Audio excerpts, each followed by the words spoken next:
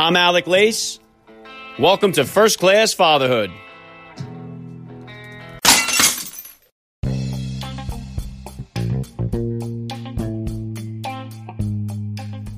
Welcome, everybody, to episode 571 of the podcast. I am happy, as always, to be here with you. Thank you for stopping by. If this is your first time listening to the podcast, please get over there and bang that subscribe button.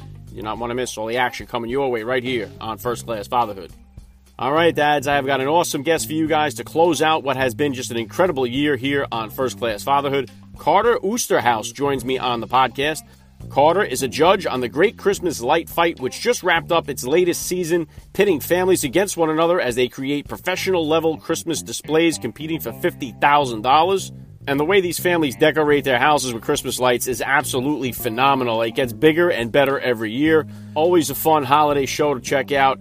Carter is well known for being a carpenter on the hit TLC series Trading Spaces.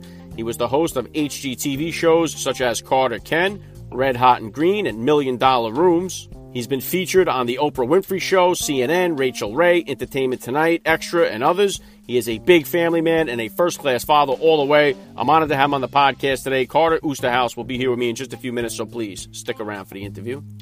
And today's interview with Carter Oosterhuis was recorded on video and is available for you guys to watch on my YouTube channel. So if you'd like to watch today's conversation, please subscribe to First Class Fatherhood on YouTube. Link is in the description of today's podcast episode. All right, I just want to say thank you from the bottom of my heart to all of you listeners out there for supporting me throughout this year in 2021. I've received so many emails and DMs from you guys. I've tried to do my best to respond to each and every one of them. It's been just an incredible year here on the podcast. Some of my most downloaded episodes include my interviews with Tony Hawk, who stopped by for his second interview this year on the podcast, Academy Award winner Matthew McConaughey, fellow Hollywood actor Danny Trejo, Donny Osmond, the music legend, stopped by, Deepak Chopra, Howie Mandel, Eric Trump, Adam Carolla, Jason Alexander, Mike Piazza, Megatron, Calvin Johnson Jr., and the list really goes on and on. I hit you guys with 137 episodes here in 2021. I have really been blessed to be joined by so many amazing dads on the podcast here to help me spread the message, the positive message about fatherhood and family life. It's been incredible, the response that I've had from the guests themselves and from you, the listeners. Just humbled by this experience of what started as just a little acorn and has grown into a mighty oak. And 2022 is really going to blow the roof off this thing, as it's going to be one of the biggest years yet for the podcast, as my book is scheduled to release in April through HarperCollins. The book is based on a lot of the advice and wisdom you've heard right here on the podcast. I cannot wait for the book to launch. You're going to be hearing much more about that as we hit the new year. And I've already locked in some awesome guests to kick off the 2022 podcast season. So make sure you follow me on Instagram at Alec_Lace for all the upcoming guest announcements. If you are enjoying this podcast, please send me with a rating review. Always goes a long way to help me out. And as always, guys, please help me spread the word about the podcast. Every father in your neighborhood or in your contact list, let them know about the show that's here celebrating fatherhood and family life. Fatherhood rocks, family values rule, and every day is Father's Day right here with me. And I'm going to be right back with Carter Oosterhuis. I'm Alec Lace, and you're listening to First Class Fatherhood.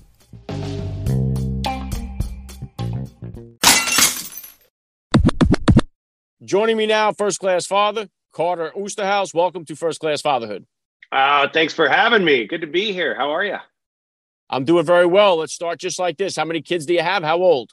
I have one. She is 4, and she's about to be 5 here. She's a Christmas baby. So it makes things a little tricky. You know, I'm constantly asking other people, like, wait, you're a Christmas baby? Or she's the day after, but still, it's pretty close. How do you deal with that? What are the days that you actually have the birthday? And so we're trying to figure all of that out. But she's the best. She, little 4-year-old going on, 14 right now. Yeah, challenging too to schedule birthday parties. I have 4 kids. My one son's birthday just passed, and my wife's birthday is coming up right before Christmas. So it's it's a little bit of a challenging time to arrange and schedule everything. But always right. Awesome and fun. So. If you could, Carter, here, please just take a minute to hit my listeners with a little bit about your background and what you do. Yeah, so basically for me, I started building. I'm a builder by trade. And then luckily, when I moved out to Los Angeles, it was kind of quick. But when I say quick, I was working any job that I could. But I was also building. And somebody had mentioned after a couple of years of being in town that, hey, there's this show and it's called Trading Spaces. And I got on that show, and that was about 18 years ago. I started as a carpenter on that show. And then, started working my way through a bunch of home remodeling shows with HG, TLC, and everybody else. And, right now I'm working on the Great Christmas Light Fight hosting. So I'm hosting more shows. That's on ABC. And we're in our 10th season of that show. And, for me personally, I want to go back to building. And we hope to be doing that in the next year. So we got a couple shows lined up. Very cool. Yeah, you've had a wildly successful career here. So take me back. You said almost 5 years then. About how old were you when you became a dad, and how did that experience change your perspective on life? So look, my wife and I, we got married about 10 years ago, and the whole focus was to, start a family. She's an actress as well, and she wanted to, really start the family. I wanted to, I imagine I'd have 6 kids by now, to tell you the truth. And, it was not, working out the way that we, had planned. Everybody thinks that they, you figure out what your plan is. You kind of know what it's going to be like or look like in your head. It doesn't work out that way. So you kind of have to modify things. And we were lucky enough. We did have to go through a surrogate, but we were lucky enough to have our child. And, she's such a blessing, and we're so fortunate. We think, maybe there's adoption one day down the road, and we'll see how that goes. But, it's just great. It's one of the, everybody says, oh, once you get that child, things are going to change in your life. And the beauty of it is not just, it's the change you have almost, it's constant, obviously, but it's that consistent change that you realize, well, I didn't think I would think this at 2 years old. I didn't think I would think that at 3 years old, because it's just these new beginnings, for a parent, which is really fun. You feel like, you're growing up a little bit more every single day. Yeah, and each year does present its own challenges and growing. I have 2 teenagers in high school right now, so it's a whole new experience for me. So That's right. I definitely hear what you're saying here. And I've had several other dads on the podcast that went through the surrogacy process. Mm-hmm. What was that experience like for you? What did you know about it heading in there, or did you do your research? Was it what you expected? What was it like for you?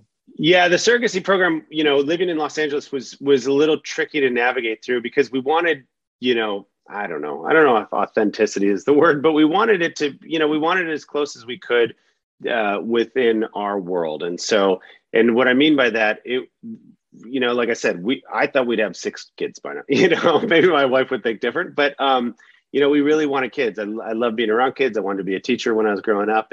And so the surrogacy thing was something that we really researched as much as we could, trying to figure out what the best, who the person that fit with us the best, as far as not just the surrogate, but the surrogacy, the company, and asking around other people who had done it before, why they did it, what their outcome was, and it took a minute, and then you take the whole, making sure the embryo, the egg. I mean, there's a lot of questions. There's a lot of variables that go within that, just to make sure things work. At the end of the day, things will work. And fortunately for modern science and, technology, we were able to make it happen. And we got our wonderful daughter. And so it was a lot to research, and it was a lot to go down. There's a lot of emotion on both sides. From my wife. My wife is such a trooper. She has been through a lot, and trying to have a baby, and then when we did, man, it was the best thing in the world. It made it all more worth the while. Yeah, well said, Carter. And one thing about having children is it really accelerates your relationship. I said, I'm married 17 years now. What was the experience like for you watching your wife take on the role of motherhood and become a mom? Well, that's really special too. Seeing that that motherly quality that my wife Amy has, and seeing how she really has that quality, not just take care of our daughter, but me too. And it's really funny, because you're like, oh my gosh, she's like, she's making food for all of us right now. This is like I remember this when I was a little kid, and my mom used to do this, and now it seems like, oh, I'm the adult. What's happening? But it's also really sweet to see those. Those moments are real. Like, there's nothing like, a child and a mother relationship that is so special. There's such a quality bond there that's, instant. And as much as I love to be the dad who, goes outside and teaches my daughter how to ride a bike, swim in the lake, jump in a pool, whatever that is, there's still that relationship that exists on such a crazy level. It's fun to see. Yeah, very well said. And I know, Christmas time is here. We know that when we see the great Christmas light fight showing up. What kind of Christmas, do you have any traditions that you guys have, passed on here or that you've started with your Yeah. daughter? And did you do the elf on the shelf the whole bit? What is it like for Oh, you guys? Elf on the Shelf, bubble gum. Last year was Birdie. This year it's bubble gum. And my wife and I, we travel a lot for work. And right now we're based out of Atlanta, but we always go back to, most of the time we go back to Michigan where there's snow. It feels like a white Christmas, which is great. We usually we cut the tree down, that whole shebang. It's like everything is, everything happens during the season, but depends on when we get to go back because of work. So sometimes we're like, we have a little time to prep. And then now that our daughter's in school, she's got like Christmas plays, stuff like that. So it gives us less time to plan. But when we go back, we put up lights. Look, working on the Great Christmas Light Fight, you're never going to put up as many lights as these people do. So I don't even want to compete because my neighbors automatically think that, oh, he's probably going to be really good. And then if I'm not, they're going to judge me. So I just don't do that much. Yeah, it's a tall order to live up to some of what I've seen on the show. Without It's a doubt. amazing. Yeah, Yeah. without a doubt. And then bringing it back into you as a dad here, what would you consider to be the top values that you hope to instill in your daughter growing up?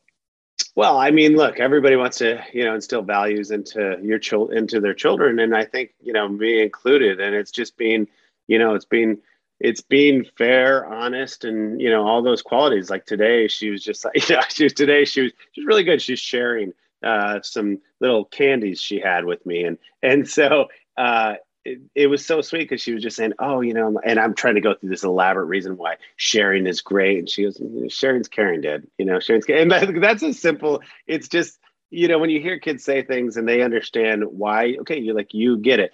For me growing up, my parents were really big in, my dad had the tough work ethic, and my mom was like the nurturer. And I felt like that combination, for me, I thought it was a great upbringing. I really appreciate that. And so, my wife and I were trying to balance that as well, to have that love, but that discipline too. Yeah, and you mentioned discipline there. Like I said, I have 4 kids. My only girl is my youngest. She's 7 years old now, and so Right. my discipline with her definitely needs a little brushing up. I'm still a work in progress, but I know she's young yet. But what type of disciplinarian are you so far as a dad, and is that different than the discipline style that you grew up with? Oh gosh, the disciplinary that I grew up with is completely different. I feel like I'm a softie compared to my dad. My dad was very much like, don't sit in front of the TV. You got to go work. You should be moving around, doing stuff outside. Go outside. He's an old farmer, so that was the style. But that's also very good motivating. I still, my age, I still get motivated even when my dad is not around because I feel like I should be doing something. But the discipline with a 4-year-old, I think, look, the love and the nurture goes a long way. With an only child, it's also a little slippery slope too, because you don't want to give too much. You like an only child, you talk to some, you're like, oh, you're an only child. Whoa, you maybe, yeah, I could see you're an only child, but then some other only children, you're like, oh, well, you kind of seem like you turned out great. But that's with everybody, right? So I feel like you don't want to give the only child too much attention. But at the same time, a discipline as well. When they do something wrong, you're letting them know that they did something wrong, and maybe that timeout happens. But at the same time, a lot of love goes into that as well. Yeah, well said, Carter. And I love the fact that your background is in carpentry, and then you were able to turn that into a huge success. I think the trades are definitely something people overlook a lot of times. I'm a mechanic. I've been a railroad mechanic for over 20 years, and it's something that that I will try to instill in my kids is getting those. I have a brother that was a plumber for 30 years. It's like we come from that type of philosophy of getting in there, getting your hands dirty. You can make a good living out of it. It seems like today everyone kind of overlooks that a little bit, but those trades now, what was the experience like for you going from starting as carpentry as a kid to now working on $1 million homes and making this big career that you've done out of it? What has that been like for you? Well, it's been good. I feel like the work ethic has not faltered even, as I get older. I when I first started, I was constantly working, meaning when I was started on shows, working more than I should be performing on TV. And I don't even know how I got hired, but I was pretty shy when I first started. But I knew I had to get that job done. Knew I had to make sure that that table was built or this room was finished. And so for that, I really enjoy that upbringing that I have. And, so I feel as things have transpired, because, I'm still capable of like taking care of our house. I mean, we're still, we're restoring an old barn that's 120 years old on our property right now. And I'm doing it with the help of some friends. So like that stuff's never going to go away. And having those traits and those qualities like I feel like in your family, I mean, it's just like my family. So I know if I need some help, I'll go ask one of my cousins who's an electrician. I'll be like, hey, come on over, because I need a little help trying to figure this out. And there's such a beauty in that, because you kind of know you can pretty much get whatever you want to get done completed.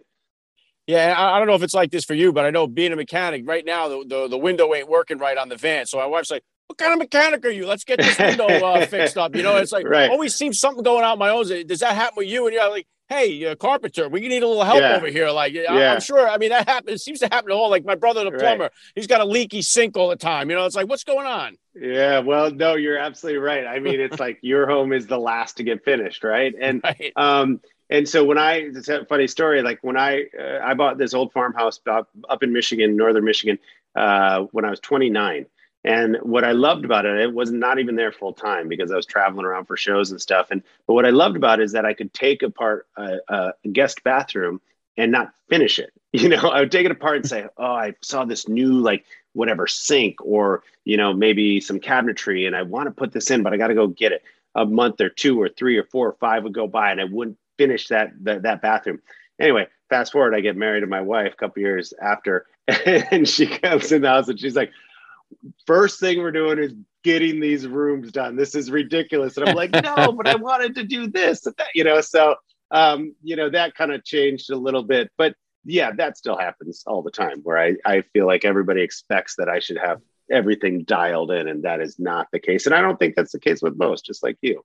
Yeah, 100%. And then, like you mentioned there before, your neighbors would expect you to have the biggest Christmas lights on your house because of the great Christmas light fight. Bring it back to that show real quick. Are you amazed by how it changes from season to season? Like, do you think like, wow, no one's going to be able to top this? And then all of a sudden they go another level? Because there's some in my neighborhood here. I mean, cars fill up down the block to see some of these homes. Totally. It's amazing the talent that people put into this. Right. And some people think that it's all about the number of lights, which it is, because the normal average home probably has whatever that is on the show has maybe 100, 200,000 lights on it. That does not mean that's what you have to get on the show by any stretch of the means. The most we've ever seen on one place is 7 million lights, which is just bananas. But that is not, I feel like during COVID, tell you the truth, last year when we were shooting, I just felt like people, look, the reason people put lights up is because they do it for their neighbors, their family, their community, and they want to give back to their community, right? So other people, maybe they see this on TV and they wish they could see it at Disney World, something, whatever, these people create these spaces in their communities, and they do it for their neighbors. So cars do back up, and everybody gets a chance to turn on that dial, that radio maybe, and see them sing the songs. And it's a really beautiful thing. Well, during COVID, when that happened, we were all, everybody's locked away. And when it, especially when it first started, right? So people are not like running around, but they still could get in their car and go see their neighbors display. And more people were doing it, that started doing it because they had more time at home. I felt being a judge on the show last year, especially, and this year too, that it just felt more, the personal relationship and connection was there with a lot of these homeowners. And it felt so good because there's like this rejuvenation of, why are we here? Where's humanity? Oh, it's right here. Oh, this is awesome. How did I get so lucky to be on this show?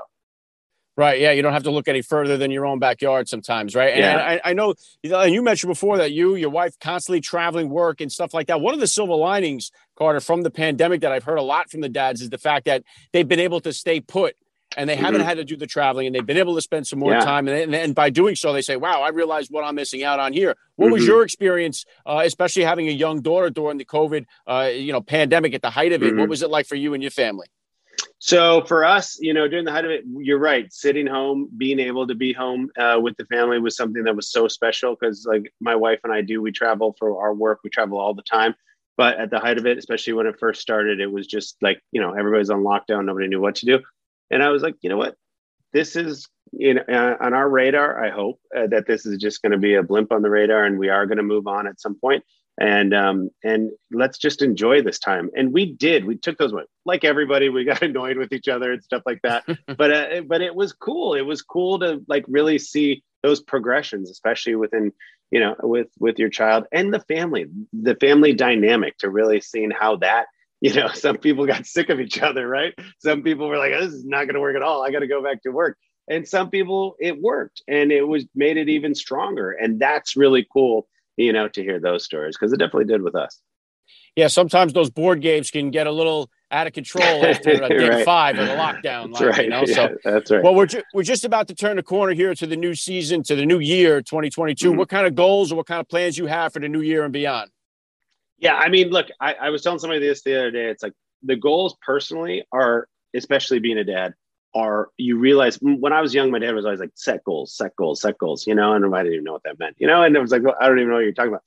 I feel like doing that with your child is really fun. For me now, setting those goals to see my daughter, being able to jump in the lake, being able to swim across the pool, being able to, ride a bike, ride a motorcycle, like I want my daughter to be able to ride a motorcycle, and she's, so seeing those goals, which by the way, some people think I'm crazy for that, but like seeing those goals are through her eyes is really fun to do. But for me, it's, it's more building projects. Like I said, we have a couple building shows that we're going to start working on in the new year. And that for me is like, that's what I love to do. And I love to also not get my whole family involved, because my wife doesn't love building, but my daughter, she's starting to, which is really cool. Very cool. You got her a little play set tool belt there in the whole bit, or what? I mean, she's got the real thing. She's got the real hammer. she had the play set, and then she kind of graduated. So whenever Dad's doing a project, she's right there with me, which is funny because that's how I started. I started when I was 10 years old. I started cleaning up around the job sites. Now she's, 4 this summer. She was always helping me clean up and, take care of stuff. She's not making any miter cuts just yet, so it's probably good, but, soon. Yeah, and before I hit you with the last question, you brought up a good point there. It's like, me too. Like I went through that apprenticeship portion of learning the trade before moving on up and doing the bigger jobs. And that's the way it is with the trades. And it seems like today that instant gratification, people want to just skip that part and go right to the bigger money and get paid what other people are getting paid that have been doing it for 30 years. Yeah. And it doesn't work that way. We see that a lot, even in like the NFL, you used to be able to develop a quarterback for 5 years. Now, if he doesn't hit a home run on the first day, he's out, That's totally true. It's totally true. It's like, there's something very sweet, or I guess sincere, and it builds the backbone of whatever you're doing.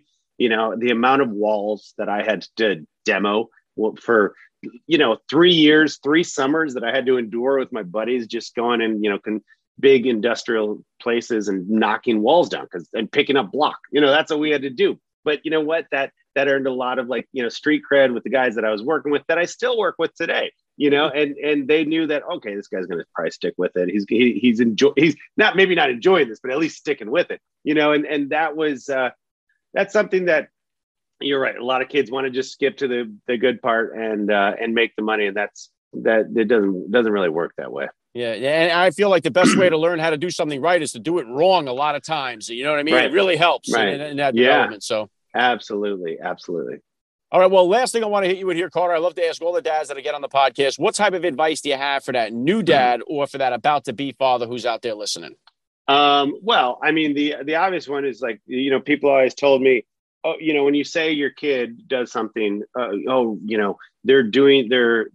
to bed so easily, or they sleep throughout the night, and always add right now at the end of any sentence, because it's true. It's like 1 to 4, it's like people would say, just add right now after every sentence you make about your kid, because that's going to change. Those things change, even if they're the best or the worst, those things will change as that child progresses. Yeah, very well said. Love the message. It's been a lot of fun for me. I got to say, Carter Oosterhuis, your first-class father all the way. And thank you so much for giving me a few minutes of your time here at First Class Fatherhood. Thank you. I appreciate it. Super fun.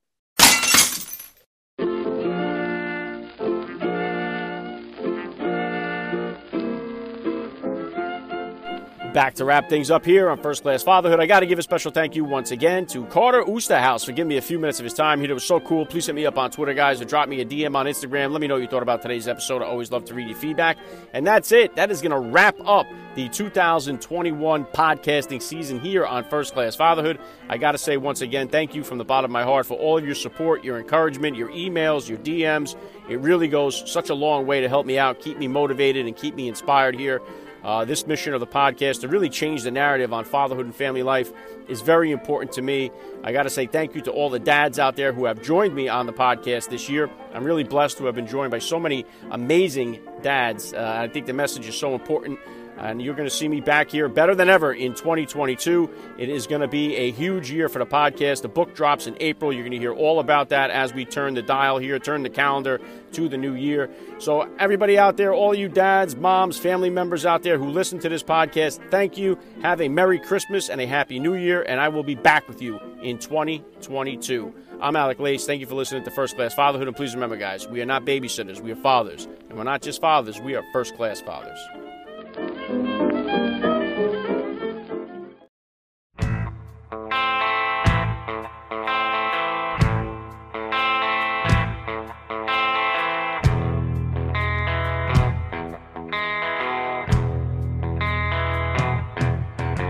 Your half-truths and tales as tall as a trees. I was all feeling